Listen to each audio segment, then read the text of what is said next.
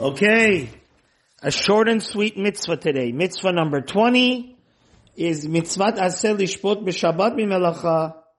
It is a positive commandment to rest from the 39 forbidden acts on Shabbat, as the Torah says in the 10 Commandments. But the seventh day you shall rest.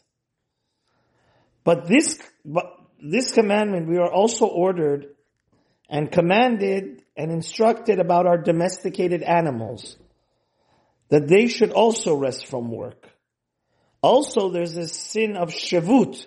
You're not even allowed to tell your non-Jewish worker to do work. By the rabbinical rule, and it is called shavut. The Rambam explains why did the rabbis make this, and why did God say that not even your domesticated animals should plow your field, even by you whistling and instructing them, even if you don't do anything?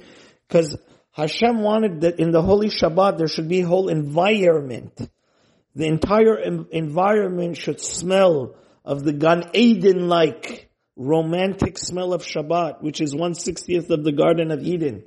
And the whole environment should be one of peace and tranquility.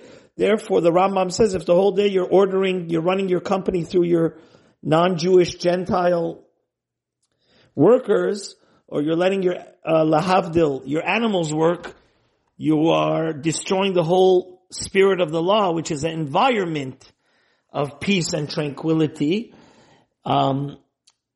This is in effect everywhere at every time for both men and women.